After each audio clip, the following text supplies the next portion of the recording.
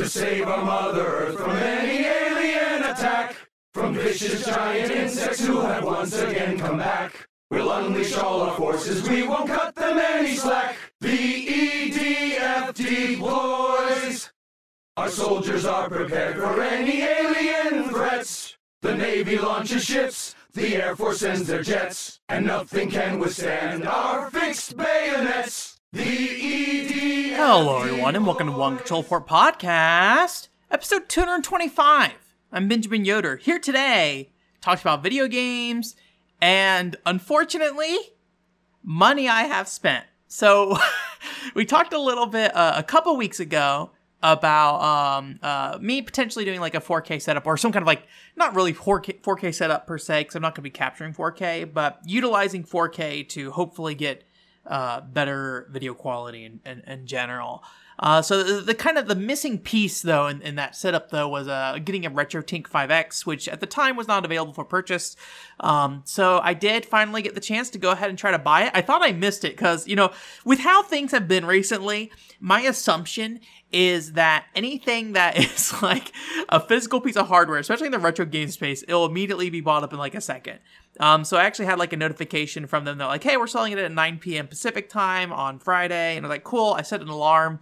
But I was busy playing something else, which I'll talk about in a little bit, and I forgot about it and checked in like an hour and a half later. And thankfully, they still were taking orders, so I went ahead and took an order. So I got myself a RetroTink 5X. There's kind of a benefit of this in the short term until I figure out the 4K setup and everything, where the RetroTink, as far as I'm aware, does not have the issue with the resolution swapping. So right now, I use a FrameMeister, so when you have like a game that switches between different resolutions or has to reset that resolution for whatever reason, it doesn't know how to handle it well. It basically has to redo like a handshake to say, okay, am I displaying this properly? And during that time, I'll show you a black screen. So if you go and watch like the Ojo-sama Susumu playthrough that we did, speaking of a game I recently was looking at, if you go and look at that playthrough, you'll notice that sometimes between certain sequences, there'll be long periods of a black screen that aren't necessarily there when playing the game, and then the game will set in like flashback on. Usually there's like a little like electric kind of noise that comes when it pops up really fast, like kind of thing. So that will be gone, which will be nice. That's good for recording stuff, especially since I'm playing a lot of games that don't necessarily have a lot of gameplay out there. So it's nice to capture as much as possible. I can see the actual PCFX startup screen probably rather than before where it never like handshook in a way that I could. So that's kind of good. So I went ahead and picked that up. And then I did go ahead and buy the 4K capture card. Now, here's the thing with the 4K capture card I'm not sure yet. I bought the Live Gamer one. I've been very happy with my Live Gamer 2 that I've been using from AverMedia for capturing. There's some issues with black level stuff, but generally I've been very happy with the card. And what I wanted to do is essentially capture at 1080p, but essentially downscaling a 4K image. So the part I don't know yet is if me not capturing at 4K will cause a more intense, like, intense process on my PC, essentially, even though I'll be capturing 1080p, if like actually processing the 4K signal coming in will cause problems. So that's the one thing I have to check real quick. That was a little bit of a risk I'm taking in some degree because it's like $200 for that capture card right now, and it is on sale. Although I feel like I always see it on sale. And so if that does not work out, then what I want to do with the 4K setup doesn't really matter right now until I can get a new PC. However, the like I mentioned earlier with the RetroTink, the resolution swapping is something I can benefit from, even if I don't swap out anything else. So there is some benefit there. Either way, in total, that's about like $500 between both of those things. So, you know, I essentially sacrificed like a Xbox Series X or a PlayStation 5 for it. To some degree, if you want to think about it that way. But, you know, we play a lot of games, and I feel like we play a lot of games that are in 480p as well. So I think it'll be a big benefit to us. You know, I think some people won't notice. But one thing I did was kind of came away surprised by was when ZFG, Ocarina of Time Speedrunner, kind of did this swap. His audience seemed to notice quite a bit, actually. So I think that's cool. You know, admittedly, it's something that you probably won't notice like long term as much. But I think overall, I am interested in trying to get the best quality, if only, well, for two reasons. One, obviously, I want to make my videos, right? And the other component is that sometimes I'm the only gameplay of this game, or the only gameplay is from like a video that was uploaded 10 years ago, or emulator only, or things like that. So I think there's a benefit to that. Admittedly, when we're talking about Wii games and things like that, that's probably less so of the case. But, there's definitely games. I picked up that anime game recently. I forget what it was called. It's like some kind of like priest kind of dude who you like use the Wiimote pointer to kind of like seal enemies and things like that. There's some gameplay of that online, but a lot of it is very old and kind of in the same capture quality as you expect from a game that was released 10 years ago at this point. So I think there's still some benefit there. But yeah, so I think it'll be good to do. Again, pretty big chunk of money though. I did not feel great doing it. But overall, this is the first step to actually being able to do like a true 4K capture. And the reality is, I think this is going to be the biggest benefit for me. The actual 4K capture in the future, I don't think will be a huge benefit to me, with the exception of when we start talking about newer games. And then if the online space of how video is displayed, shifts significantly to the point where like 1080p is not super well liked at this point. I feel like 720p video online is kind of in that space right now, where like, yes, you can do 720p, but people want it to be a higher quality than that. So yeah, there's my money spending adventures, although there's a little bit of more money spending adventures we'll talk about, but thankfully much smaller costs. One thing I did do, actually, kind of speaking on hardware, is so previously I had purchased a Windows XP laptop, or a laptop that was running Windows XP, that I wanted to use for trying to have the First Kiss Story desktop accessory discs running on real hardware. So if you don't know, First Kiss Story, that PCFX visual novel that I have a problem with, and by problem, I mean I like it too much. That has like a series of fan disc kind of things that they put out called desktop accessory discs. And on there's actually games and stuff like that, little mini games and stuff. And I've played them before using a PCM setup, so like emulating like a Windows 98 PC. But Gaming Curiosities let me know that at least Hunex Fighters 98 version 2 has the ability to do Windows XP, or run on Windows XP. So that is something that I was like, okay, so maybe all this other stuff can too, that's like on these same discs. So, and I believe I confirmed Hunex Fighters 98 did run on that laptop, and then I believe maybe Hunex, First Kiss Story, Bingo also ran on there. So there's some other stuff on there that I would like to mess around with more, but at least those things are kind of like the most important things that I'm interested in checking out. But the laptop I had, the VGA port on it was not working, or the one I purchased, I should say. So I returned it, got my money back and everything. Thankfully, the seller was very understanding, because I was actually past the return date. But they let me go ahead and return it. Anyways, so recently we're moving offices at my job, and we have an old kiosk that we're basically disassembling and tearing down because it just isn't gonna work for what we're doing. And there's a PC in there, so I went ahead and essentially grabbed that PC out of there. And I'm gonna be trying to use that for my Windows XP setup. It has like a Pentium processor in it, but it's an older or it's a newer PC for sure. It's like a 2012 PC. However, I think it's like an Optiplex 790 or something like that. And I did look on Dell's website, and they do have drivers for Windows XP for that PC. So I think it will be fine. I'm not like super knowledgeable about PC components and compatibility and what determines what can work with what OS and things like that. So, maybe I'm going down a bad path here, but at the same time, it's a free PC.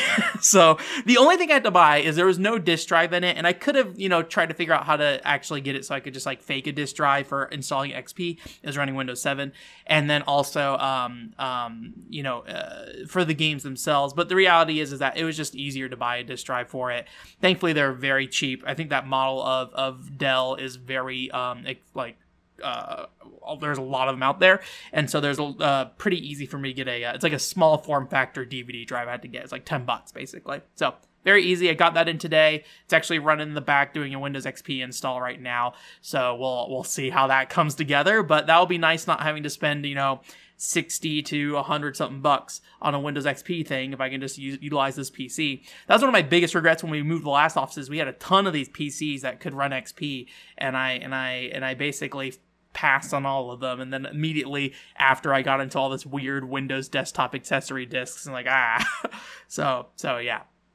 And so that's kind of the weird nightmare niche stuff right now in terms of hardware and me working on things that I probably shouldn't be working on at the moment because I'm trying to do other things. But one thing I did do in terms of playing games is that we went ahead and played in my kind of co-op group or whatever, EDF Insect Armageddon. We only have 3 people available right now, so we're trying to find a game that kind of fit within that space. And EDF was the Insect Armageddon specifically is a 3-player only EDF. I'm not sure if the other ones are 3-player. I think they're 4 players, but I could be wrong. I know some are 2 players only. I know. I don't actually know that. I think some are only 2 players only. Anyways, so I played EDF Insect Armageddon. If you don't know, if you're familiar with the broader EDF series, I think it's gotten a lot popular since Insect Armageddon came out. But the broader EDF series is by a studio, I think they're called like Sandbox or Sandlot Games or something like that, Japanese developer. And those games have a very particular D3 publisher simple series charm. It started out as a simple series. So, they are rough in the way that they are rough. EDF Insect Armageddon is actually a game developed by I believe a Canadian team, if I recall correctly. I forget what they worked on, but they went under in like 2016. The last game was like Kung Fu Panda, and I was like, oh no. But EDF Insect Armageddon is a game that is probably from what I've played of EDF, probably the most balanced EDF, not only in terms of classes, but also weapons and things like that. However, it is a game that looks more like what you'd expect from games in like 2009, I think is when it came out, or maybe it's like a little after that, where it is just kind of like this realistic kind of, Call of Duty looking graphics kind of thing. It does still have like the cheesy movie atmosphere to it, but I think it comes off as a bit less genuine or maybe a bit more intentional to some degree, where I feel like normal EDF is a little more, I don't know how to put it, like plays it a bit more loosely, where this feels like it maybe has a bit more restrictions around like the type of storytelling they're doing. Either way, it's silly and stupid in the way EDF is, but maybe just a little less so. And I think that's kind of the whole thing with Insect Armageddon, is that the game feels a little less than what you'd expect out of EDF, not only in terms of the storytelling, the visuals, the classes being, broken in whatever way, but also just in terms of like weapons. Weapon variety is a big thing to EDF, where you basically have to like, go and shoot a bunch of insects, and like what you need when you're shooting a ton of insects all at once, and that's literally your whole video game is just waves of insects coming at you and you're shooting at them. Like the weapon variety is, I think, a big deal in that regard, because that's what makes it entertaining. And unfortunately, I think this game's weapon variety just feels, at least in a normal playthrough, from start to, opening to credits, is very bland, unfortunately. And I think that kind of hurts a lot of its appeal. And it's a shame, because it is probably a better playing EDF than most of the other EDFs I've played. Immediately we're playing the PC version, so maybe the console versions are a lot rougher. I'm not 100% sure, but overall it was fun, and for like, the 5 hours it took for us to get through it and finish that story up, I think that was like the perfect length for that type of game in terms of what it was showing us at that time. I don't think we're going to go into like the harder difficulties. If you don't know, EDF is a series that really wants you to grind out different difficulty levels. I'm personally not really into that. I mean, I find EDF on a normal playthrough already a grind. so yeah, but I don't think we'll really go too much deeper into it. But it was a fun little thing to play with friends, I think, and just have a conversation. But it is just maybe a little too bland in that regard, and it was more just something to do while you chat kind of thing. I think it's one of those kind of games where nothing about it specifically stands out. Outside of the context of EDF as a whole. I think there's some interesting things about it if you're familiar with the more traditional EDF and just the different directions they took, but that doesn't necessarily mean it makes it a good standalone video game in that regard. So I went and played through that. We also finished up Scourge Hive on stream last week, so I'm glad we finished that. We did a community review, and I'm a little split on it still. I think I feel maybe a little more positively than the people that are in the chat, so the community crew there. And so maybe I feel like we were a little hard on it at times, but overall, I think I don't disagree with anything we said on there. I think it's a game that's fun to play. But I think a lot of its core ideas just aren't really elaborated on in very interesting ways. The two being the kind of infection system. So if you don't know, in Scourge Hive, it's kind of like a Metroidvania style game, and your character's infected. So when you're outside of save rooms, you go and you have to like you have a time limit essentially because your suit's constantly ticking down on infection as it spreads throughout your body, and you can reach 100% infection. It just starts to drain your health. So theoretically, as long as you're killing enemies and getting health back, you can go however long you want. It makes it a bit more frantic and things like that at times. But that infection system, unfortunately, I think is kind of undermined by the fact that game is already just kind of hectic all the time. The enemy placement is done in a way that feels, it reminds me a lot of like old European retro games that like you'd walk into a room and just like a bunch of trash just starts flying at you on the screen. And, maybe there's an appeal to that, or there's like a ways you're supposed to deal with that I'm not familiar with, but it just felt like the entire time I was just constantly being, flooded by enemies. And I think part of the problem with this game is that when it comes to the combat, the shots fired are not wide enough. So the game really wants you to be precise with these shots because they are very narrow in terms of their hitbox. But just like it's just too hectic to be too precise. So I think they really needed to give the character a more wider range of attack if they really wanted to kind of make it easier. The combat's just a bit too involved for the individual encounters, and then the boss fights themselves don't really ask too much of you in terms of that precision. So it feels like there's like a mismatch there of like how those encounters are supposed to go. So anyways, the point being though is that I think it just kind of makes it so the game always feels hectic. So the infection element of it just doesn't necessarily make it feel that more hectic. I think if there were more low periods in the combat, the infection system would kind of augment that. I did think at the time when it came out, people were not particularly happy with the infection system regarding the time limit thing, but I think it's so generous that I think that's more of just like a mental state of mind kind of thing where it's like, I think most people are probably overthinking it in that case. But I didn't go read reviews or anything like that. This is just my memory of reviews from like, 14 years ago whenever that game came out. It's been a while, 15 years ago. So yeah, but I'm glad I finally played through it. I bought it in a bargain bin for $5 at a Best Buy in like 2007. And it's just been sitting there for all this time. So I'm glad we finally finished it. That's kind of those are the kind of games I like having on stream, is like, this thing's been sitting here forever. Let's get rid of it. Let's finish it. So yeah. I also finished up Nintendoji, which I talked about significantly last week. So if you want to hear more about Nintendoji, please check out last week's podcast. But Nintendoji, I don't remember if I mentioned it last time, but there's 50 floors in this game. You don't have to do all 50 floors for the initial credits, at least. I don't know if there's a real ending or anything beyond that. I do believe I've seen a character before in that game, and like some of the fan art that the Japanese fans have put up before that I have not personally encountered, and I wonder if that has something to do with the 50th floor. I may still try to go after that 50th floor. I'm still on the fence about it. After I beat it, I kind of put it down for now. But I think that is something I want to do, is to see more of that game post-credits. Because that is a game that I think seeing each individual area every like 10 or so floors is a fun part of that game. And also, because there's not a lot of footage of that game online, I think it is important to kind of see as much of it as I possibly can. And I don't think it'll take that long, hopefully. Once you start getting in the groove, I think things start to move faster. As I was starting to more easily recognize the cards and their abilities and things like that, that was a lot easier to go through the game quicker. There's also cards you can use to kind of skip floors and things like that. So if you want to jump ahead a certain number of floors, you can do that, although they are not super common cards, and how you use them requires a very specific scenario in the environment itself for that. So yeah, I'm glad I finished that up.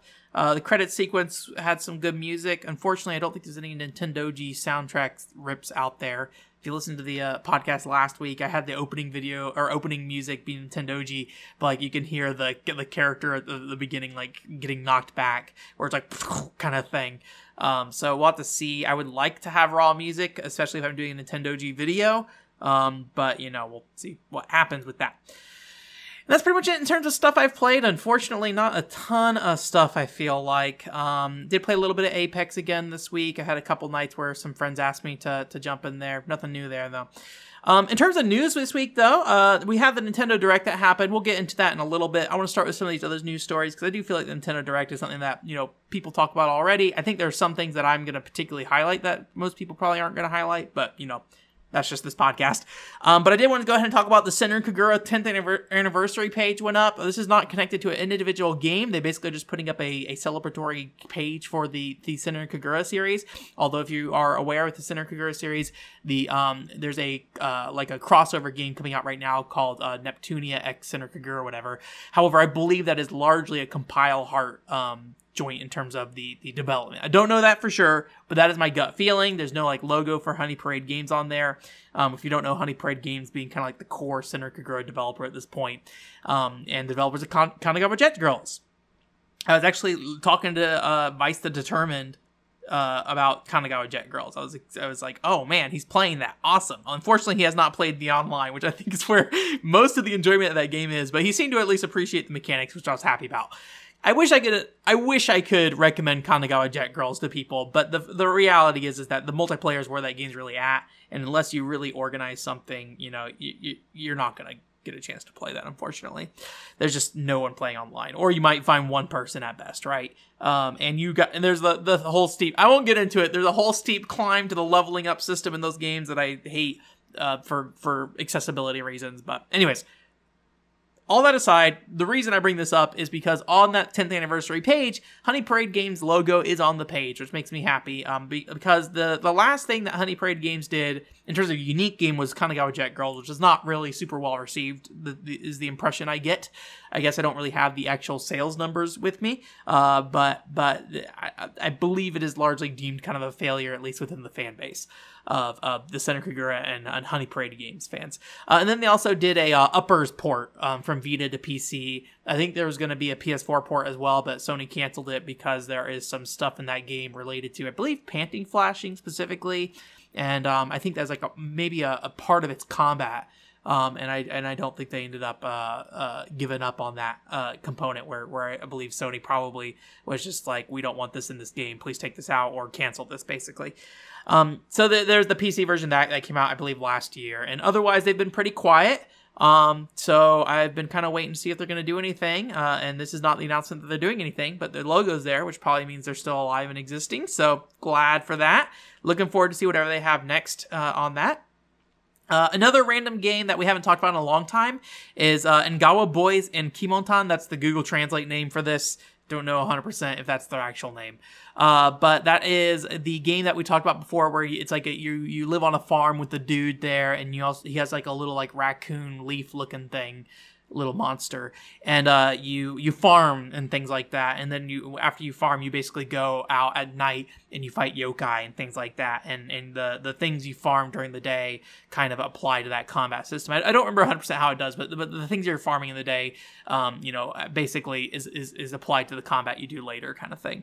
That was a mobile game, and it did come out, and there apparently has been ongoing. They're apparently releasing a big patch for it, a fall patch. There's a nice like picture of him in like a winter coat, and I'm like, oh man, yeah, I love winter coats. I love warm clothing on my characters, so I'm glad for that. Different outfits in general, different hairstyles, I believe, hair colors for sure. But in announcing this, they also said that the Switch release will be coming out on October 21st for that game. So looking forward to that. I believe it's a Japanese only release, so I don't really expect there to be an English version at this time. I don't know if I will check it out.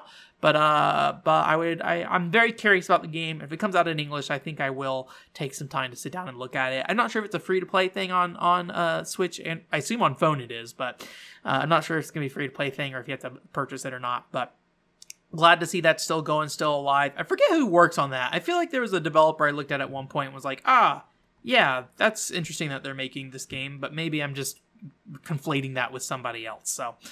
Anyways, and then one last thing before we get into Nintendo Direct stuff specifically, Sony quietly patched the CMOS battery issue on PlayStation 4. So if you don't know what happened, basically, I believe it was last year, maybe earlier this year. I don't remember when exactly. I think it was earlier this year, actually.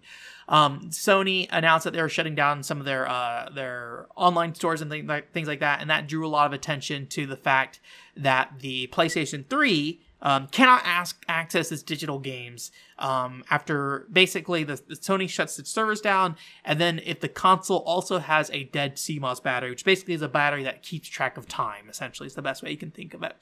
And with that CMOS battery issue on the PlayStation 3, you can still play your disc-based games. It's just the digital ones. I assume downloadable content maybe is not accessible either, but I don't know for sure on that. However, in addition to this, people found out that on the PlayStation 4, you actually can't play, I don't remember if it was all, but at least the majority of games, even if you have a disc. So your disc was essentially a paperweight in that regard. And if you don't update your PS4, it will continue to remain a paperweight. However, if you upgrade to I believe this is the 9.0 version of the PS4 firmware, apparently it resolves that issue. Apparently there's something to do with trophies, where essentially the game's trying to check for trophies or something, and it basically forces the game to go to the internet and validate some information. Even if it's a disc version of a game. So apparently they have changed that, and then I believe it was, what's his name? MLG or something like that. Not MLG. MVG? Something like that. Modern Vintage Gamer. That's what it was. He did a video that kind of went over that and did some testing. I'm not sure where the actual source of this came from, but he did do a video that basically tested and confirmed this. Or at least confirmed it for God of War. I don't know how many other games he tested it for. Sony did not really say anything about this. My best guess is the reason why is because they made a change that they're like, this will probably fix this, but maybe didn't want to take responsibility for saying, oh, every game works now kind of thing. And they'd rather just like put it out. The people who care about it are going to, care about it, and they'll be happy about it. But then the people who don't care about it, won't be aware of it. It was not a particularly happy PR time for Sony at that time. So I think they were happy to just let it run under the radar for the most part. So but yeah, that definitely makes, I think, people in my space feel a little more confident about their games in terms of being able to officially play games on systems longer term. Obviously, there's still the issue of patches and things like that. And I think the reality is that when we talk about retro gaming on PS3, 360, and basically any console after that, you're talking about a hacked system if you're going to be doing things like once Sony and Microsoft stop supporting those systems, you're just going to have to hack those systems for the most part to get the most out of them, right? Unless you want to be playing 1.0 version of games from discs or limit the DLC you can access, or buy obscure versions of the games that include the DLC, right? So I think that's probably the reality of it. However, I think the thing I kind of came away from, or maybe, I don't know if I necessarily made a decision based off this, but I maybe felt a bit more comfortable, is the fact that, hey, sometimes it's just fine to get to a game however you need to get to it, right? As somebody who is playing Nintendoji right now, and does not want to sit there and try to find a Japanese 3DS with a Nintendoji loaded onto it kind of thing and pay a bunch of money to somebody for it, for no real reason, to no real benefit of any people or parties involved outside of, the person reselling it. At some point it's like, whatever, man. Like, I will buy a Nintendoji if you let me buy a Nintendoji, like, officially. Sure, Nintendo. But until you let me do that, I'm just going to do whatever I need to get to it, basically. And I realize not everybody's happy with that answer, and that's perfectly fine. I hope one thing that has been more apparent in recent years is that people should be fine, like, largely just letting people enjoy retro games however they want, whether that be from a, official version of a game versus non-official versus repro versus whatever. Obviously, there's individual issues with each one of those, right? But ultimately, let somebody choose their own conscience of how they want to play those things, and things like that. So anyways, very cool that that's fixed. Props to Sony for doing that. They probably could have very much just buried it and let it go, and then only people like me would have been somewhat frustrated about it, and then we just have to hack the system in the future to make it work. Anyways, that's it for the standard news, I believe. So let's go ahead and transition over to the Nintendo Direct stuff. So if you've watched Nintendo Direct stuff, you're probably very aware of most of the things that were announced. So I'm largely just going to highlight the things that I found important. So the first thing that caught my eye was Chocobo GP being a Final Fantasy racing game. I'm a big fan of kart racers, things like that. Unfortunately, I have a lot of them around, so I don't have a lot of intention to buy anything anytime soon at this time. So I don't know if I will buy a Chocobo GP, but I am interested in it. There is the Magicite system for weapons and things like that. You can basically collect the same version of a spell on the field, and it'll level up your spell and get Fire to Fire kind of thing. I don't know how deep that system is, if it is literally just collecting the 3 items, things like that, but I do like that there is that kind of like stacking element to the game. That's cool. I think that's a fairly, I don't want to say unique thing to that, but it's not something that, is in Mario Kart at least, right? So at least they have something distinguishing there. It seems like they also have kind of like a fun cast of characters. Steiner's in there from Final Fantasy IX, which is like, yeah, man, put Steiner in there. Look, Final Fantasy XI rep. I don't think it's going to be in there because I think that what they're doing is going to be maybe leaning into Final Fantasy IX specifically a little bit, but maybe I'm wrong about that. But Final Fantasy XI rep, don't put Shantoto in there. Hey, man. Make it a Mandragora, right? I mean, Mandragoras kind of look the same between all the games. Make it something cool. Make it something weird. I don't want Shantoto. Give me a little what is her name? Alfima? The lady from Argon. Make it one of her puppets. There we go. Square Enix. Make decisions that will make you less money, Square Enix. So yeah, cool to see that coming through. Kirby and the Forgotten Land. This is something I've been waiting for a long time, which is a 3D Kirby game. So if you didn't know, like years and years ago, during the Iwata Ask series, I believe it was for the Return to Dreamland Iwata Ask series, they showed off a prototype for a 3D Kirby game. It was just a screenshot, unfortunately, but very cool that they showed that off. And I was always like, oh man, that looks like that is I want to see Kirby doing stuff in 3D, man. And unfortunately that got canceled, and then that got turned into the GameCube Kirby game, which then got canceled and then turned into Return to Dreamland. But I picked up Battle Royale a little bit because of the kind of 3D aspect of that game, but it's a mini game kind of collection thing. Very cool. What was it called? It was like the capture the flag kind of thing, or whatever it was. That's a very cool game in that thing. If you played Battle Royale, you know what I'm talking about. If you don't know what it is, don't worry about it. And then Kirby Blowout Blast. I love Kirby Blowout Blast. I bought it because of that 3D element, like it being an isometric kind of thing in that situation. So it's just kind of top down, so not really 3D per se. Although I think there was layers and things like that. I love Blowout Blast, not for that 3D element though, because that game has a really cool combo system. It also is a game that focuses on Kirby's core moveset, something that I think is not done common like frequently enough. Power-ups are always the focus of Kirby. So when you focus on, hey, breathing stuff in, shooting it out, Kirby being Kirby, I'm like, cool, man. It's why I like Kirby Dream Land 1 like the best, because it is the weird Kirby moveset, and you're forced to use it rather than be like, okay, I guess I'm playing like a floaty side-scrolling action game. Not that those are bad. Don't get me wrong. I do like that stuff. Actually, my favorite version of those power-ups in Kirby games is in the Anniversary Collection. There's like these little trial maps. I think those actually exist in Return to Dreamland as well. But there are maps specifically built for, like, under the understanding that you have this power-up kind of thing, which I think is very cool. Kirby stuff aside. Sorry, I go on these little rants sometimes. I just want to talk about Kirby sometimes. Forgotten Land 3D game, not really weird post-apocalyptic world kind of thing. If you know the Kirby lore, there's a lot of weird stuff in there already. Like, there's like a frozen over Earth and stuff in that series. They're aware of what they're doing. This is not something particularly unique with this game, but maybe it's the most forefront version of it, where you're like in this rundown mall kind of thing. So still looks very cool. I'm very excited. I will definitely be picking that game up. I do want to sit down and play through it as soon as I can. I don't remember when they said it was coming out. I think it's just a 2022 game, but I'm looking forward to it. I have a note here for Bayonetta. I will never play Bayonetta 3. Just so you know, I will never play Bayonetta 1 through 3, ever. Bayonetta's outfit looks alright. ActRaiser Renaissance? I believe that's the name. It is a ActRaiser remake that was announced there. This is a weird looking thing. Cause art style wise, it is definitely one of those games that they try really hard to make it like pretty it up a lot, right? Make it like very HD friendly. And I think, I came away like initially pretty impressed by it. Although once I like went and looked at the screenshots, I was like, this looks a little grungy actually at times.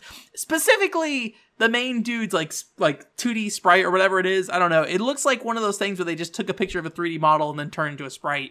And then like it looks all messed up. Kind of thing. It's like running a Wii game in Dolphin or something. Anyways, but the point being, is, it looks cool. They're adding new stuff. I'm glad they're kind of re-embracing ActRaiser in a way. That's pretty cool. I don't think I'll play it, unfortunately. I'm a big fan of ActRaiser, but I don't think I'll play it just because it's just not, I got what I need out of ActRaiser at this point in my life, I think. And I don't know if I need more ActRaiser. But I'm definitely, if they show off some more stuff in the future for maybe like a sequel or something, I'd probably be interested. third entry, I guess. There already was a sequel technically, but I don't know. It's not high on my list to do, but I think it's very cool that they showed that off. In the Japan Retro Direct, they had Megaton Musashi. This actually showed off at Tokyo Game Show last year. I did not realize that. This is a level 5 joint, actually. I'm always surprised when I see level 5 on anything these days, in the US at least, although this game has not been announced for the US. And this is a kind of like a Gundam Breaker style mech game as far as I can tell, where you basically get different parts that you can equip on your mech, and you go in like these kind of 4-player encounters where you fight bosses and things like that. I'm actually really interested in this game. I don't like the story segments in terms of how they look so much. They kind of look like the 13 Sentinel story segments, but more of like a flat kind of anime aesthetic to it. But overall, I think the game has a really nice look to it. The robots look really fun in a very level 5 kind of way. I feel like just like, I don't know, there's kind of a looseness to their design that I like, that feels like somewhere between, you know, kind of a cheesy kids cartoon kind of thing versus something that's very like well made and polished kind of thing. I don't know how to define level 5 designs in general, but I like that. I like the space they're in for that. Anyways, so that thing is I think coming out next. No, I think it's coming out next month in Japan, if I recall correctly. PS4 and Switch.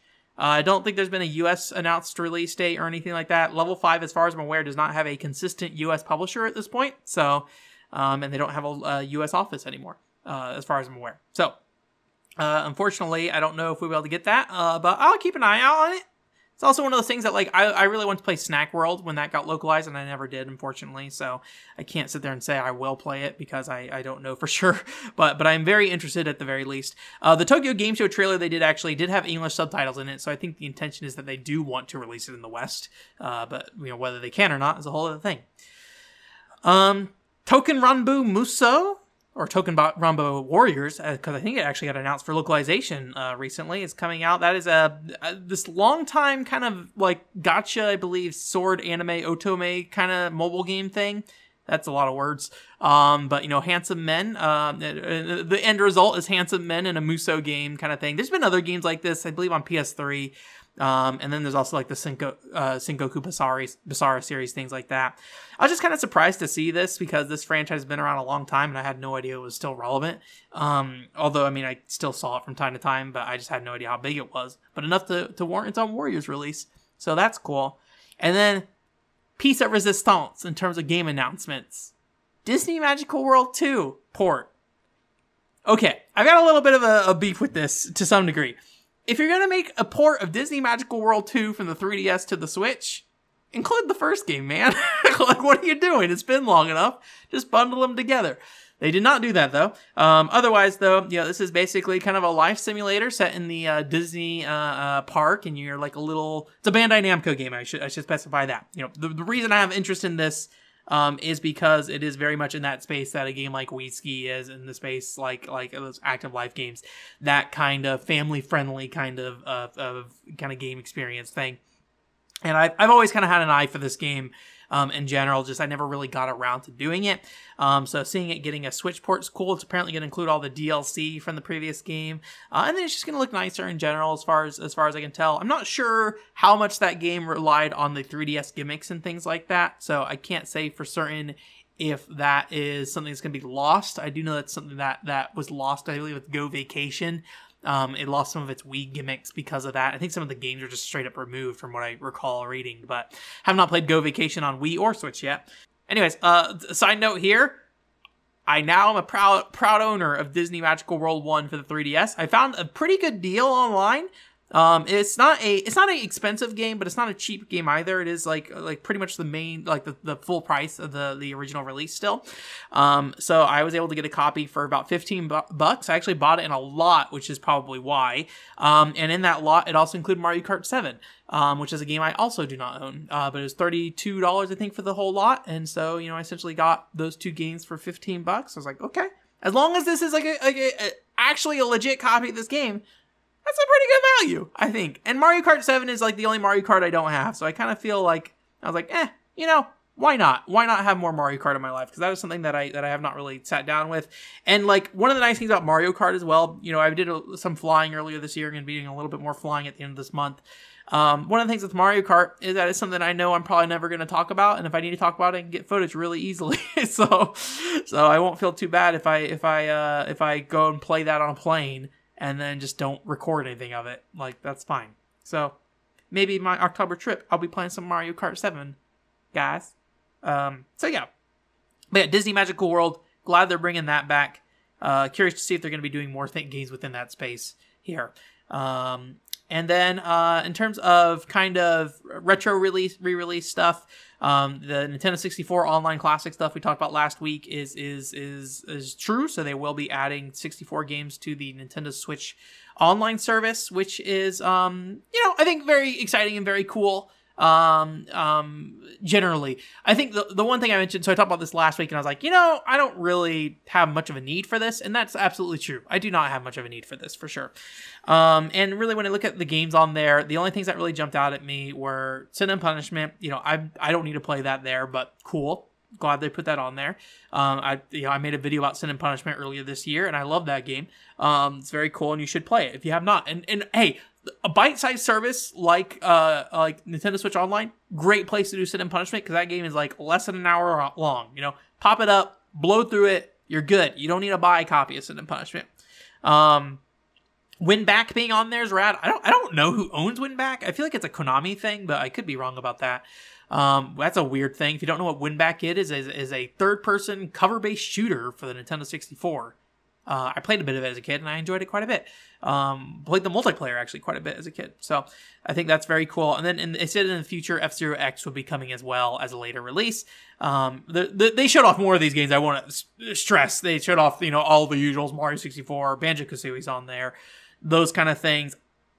You know what you're getting with that kind of thing. And like, I have no reason to talk about those or ever look at them. But hey, sure, why not? Put them on there. Accessibility is a big, big important thing.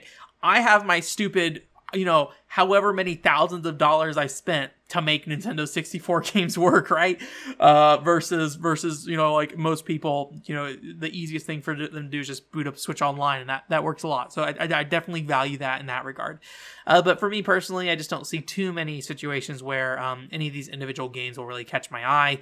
WinBack specifically, I will say, is a potential interest to me. However, there's a PS2 version of WinBack that I've always personally have been eyeing up. I have not looked into it recently. Don't know if it's any more expensive, but I do know it had voice acting. I also don't know what's different between the 64 and the PS2 version outside of the fact it had voice acting. So I'm definitely interested in WinBack, but it's not very high on the list, and there are other options that I would like to explore before I just go on Nintendo Switch Online and play it there. However, it will include online multiplayer, I believe they said. I believe it should support up to 4 players. I would imagine they would have specified otherwise if not. But, I know the current infrastructure they have is only set for 2 players. But hopefully, it'll have 4-player online, so you can play things like Mario Kart 64, hopefully, as well as WinBack. 4-player online WinBack? Sure, man. Why not? So, very cool. And they're also doing a Nintendo 64 controller. I'm kind of interested in that 64 controller, just because those games definitely have a very specific layout, and having a controller specifically built for that is nice. But like I said earlier, I'm not really going to plan to use this very often, if at all. So spending $50 on a controller I don't really have a ton of particular use for is kind of a thing there. It'd be interesting to see if the components match up with the originals at all, so people can start gutting these for parts. If you don't know, 64 analog sticks are a nightmare, and the replacement ones for them are trash. So if Nintendo just has the same connector to those sticks, it'd be like, hey, yeah, man, everyone buy these things and just replace their old 64 analog sticks. I would do that. $50 is pretty high though, but I don't know. Maybe we'll get some aftermarket parts, new parts in the market. That'd be nice. And then there's also the Castlevania Advance Collection. We've talked about this before. Includes all the Game Boy Advance Castlevania games. All great games. Personally, a big fan of Circle of the Moon there. Area of Sorrow is a great game as well. I think that's probably one of the best, if not the best, Castlevania game ever made. And then also Harmony of Dissonance is on there. I'm not a huge Harmony of Dissonance fan, but I feel like it's a game I should go back and look at. The last time I played it, I don't think I really was quite where I'm at in terms of being able to appreciate games for individual mechanics and things like that as much. And I believe that game has some weird stuff going on that I probably would like more today than I would have liked back when I played it. It was one of the first games I reviewed for the website, so if you go back, you can go look at my very awful review of Harmony of Despair, where I give it a 7.1. And then also Dracula X is on there, which is a Super Nintendo game. Weird thing, but I guess, sure, why not? Like, I have no idea why the logic was throwing that on there. So strange. I don't know. They probably have some logic, but I just don't get it, really. But hey, cool. I'm not going to complain about more video games on your collection if it doesn't really match up with anything. What I'm really waiting for is the Nintendo DS collection. Not really because I need it, but those games are still not accessible in any other way other than Nintendo DS. Or if you're going to hack your Wii U like I did, you can play them that way as well. Although I know Portrait of Ruin I had some issues with on Wii U. Not that big issues, but like just some slight graphical issues. But hey, come on. Castlevania DS collection. Do it. Do it.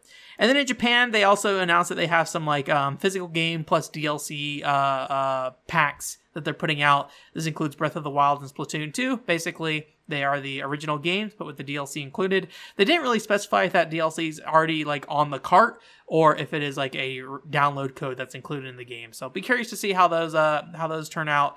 I know that they sold the Splatoon 2 DLC as a physical limited time. Have not looked in to see what the availability of those are like and what the price is like. But if it's anything like the Torn of the Golden Country physical version, probably very expensive. So yeah. Anyways, that's it for this week. Well, let me just say before I wrap up, I think that was a really good Nintendo Direct. I think the only thing that was kind of missing there for me is just more information on Monolith Soft's next title. Given that will probably be Xenoblade Chronicles 3, I'm not really too there's not much at the moment that I'm excited about with that, but I'll be looking forward to see what they do. And I'm a big Monolith Soft fan, so whatever they put out, as long as I look at it and go like, I don't know what the heck's happening with this combat system, I'll probably be happy. So we'll see where that goes. But yeah, I think that's the only thing that I would have asked for otherwise. But I mean, this is a great Direct, good mix of stuff, good mix of third-party stuff as well in here. A lot of it's coming to PS4, perfectly fine with that. That's cool. And yeah, so I'm pretty happy with this overall. But Nintendo Directs, they're cool. Are you cool? Anyways, like I said, that's it for this week. Thanks for coming. OneControlBoard.com is the website. I don't know if I had kind of this existential crisis before last week or not. I've been working on that GameCube list, and then I realized there's no real connection between any of the games on the GameCube list that I'm doing. And I was like, oh my god, what am I even doing? Which then led to my whole thing of like, what am I even doing with this YouTube channel? Because I still don't really have a consistent message I can put out to people. I like my YouTube channel. I like the type of stuff we cover. And then in my mind, there's a connection between all these games, but actually advertising it is a very different thing.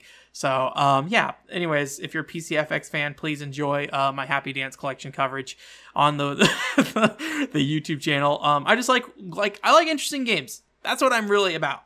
I don't really need it to be in any specific category. Although when you're the PCFX, having a very interesting console makes it easy to find interesting games there for sure. So yeah, I'm excited to work more on that. Anyways, so that GameCube list is still coming along. I'm probably just gonna write it loose and be like, hey, these are games I find interesting for whatever reason. No connection otherwise. I just think they're interesting. We're gonna talk about them. And then also, I'm still working on the Nintendo G thing. Well, I haven't really even started the Nintendo G video yet, so we'll see when that gets started here. And then I also I drafted up a draft of the Chibi Robo follow-up video that I'm doing. That thing's going to come after these first two things. I want to be able to point back to something Nintendo related if this video gets picked up at all. Which was the problem with the last Chibi Robo video where I have nothing to point back to that's really relevant. Hey, Nintendoji? That's probably relevant to somebody looking into weird Nintendo info, right? So I think that at the very least, I think that video should be out. And I think GameCube, Chibi Robo is kind of viewed as a GameCube franchise, even though only one game came out there. So I think there's definitely value to having those videos out there so I can kind of point back to them. And then hopefully actually serve those people more than a single video. That'd be nice, huh? Kishin Zenki, I went ahead and drafted up a English guide for that. I think I may have talked about this last week. You might be thinking, hey, there's not much of a reason to do a Kishin Zenki English guide video. I think there are reasons to do one. So you will see it. It's not as short as I thought it would be. But I think I'm going to go ahead and try to put that together sometime in the near-ish future. But I'm kind of at this weird point where everything's kind of coming together, but nothing is really taking priority. So I don't really know what's going to end up coming out of that pipeline first. I'm also working on a couple of interviews as well with a couple people, one in kind of like the retro game space, so we'll be talking potentially with them a bit. Very good channel. I'll talk about it whenever we get there. And then also somebody who's in kind of the more games for girls space as well. I want to do a little bit more with that and talk to somebody in that space. So in terms of streaming next week, we have this week rather, sorry, I always get the next week and this week mixed up because I'm recording this on a weekend. But in terms of streaming coming up, we'll be doing a PSP/Vita stream. We'll be playing random PSP and Vita games. I have my backlog rate listed up on the Twitter page where I made a post about it. So if you want to request a game to be played during that stream, whether you are there or whether it's to check it out later on a video on demand or whatever VOD, then that is there for you to look at. But yeah, I hacked my Vita a few weeks back, and I just want to kind of go ahead and utilize it a bit and just mess around with it. I'm getting that Valkyria Chronicles 3 itch. I want to play Valkyria Chronicles 3. I was listening to the soundtrack the other day for Valkyria Chronicles 2. I was like, man, Valkyria Chronicles 3. I want that in my life. I have the fan translation installed, so I'm ready to go whenever I have the time. So we'll see if I get there. Anyways, thank you so much for coming this week. OneControlPort.com is the website, and I hope you have a great week. Bye.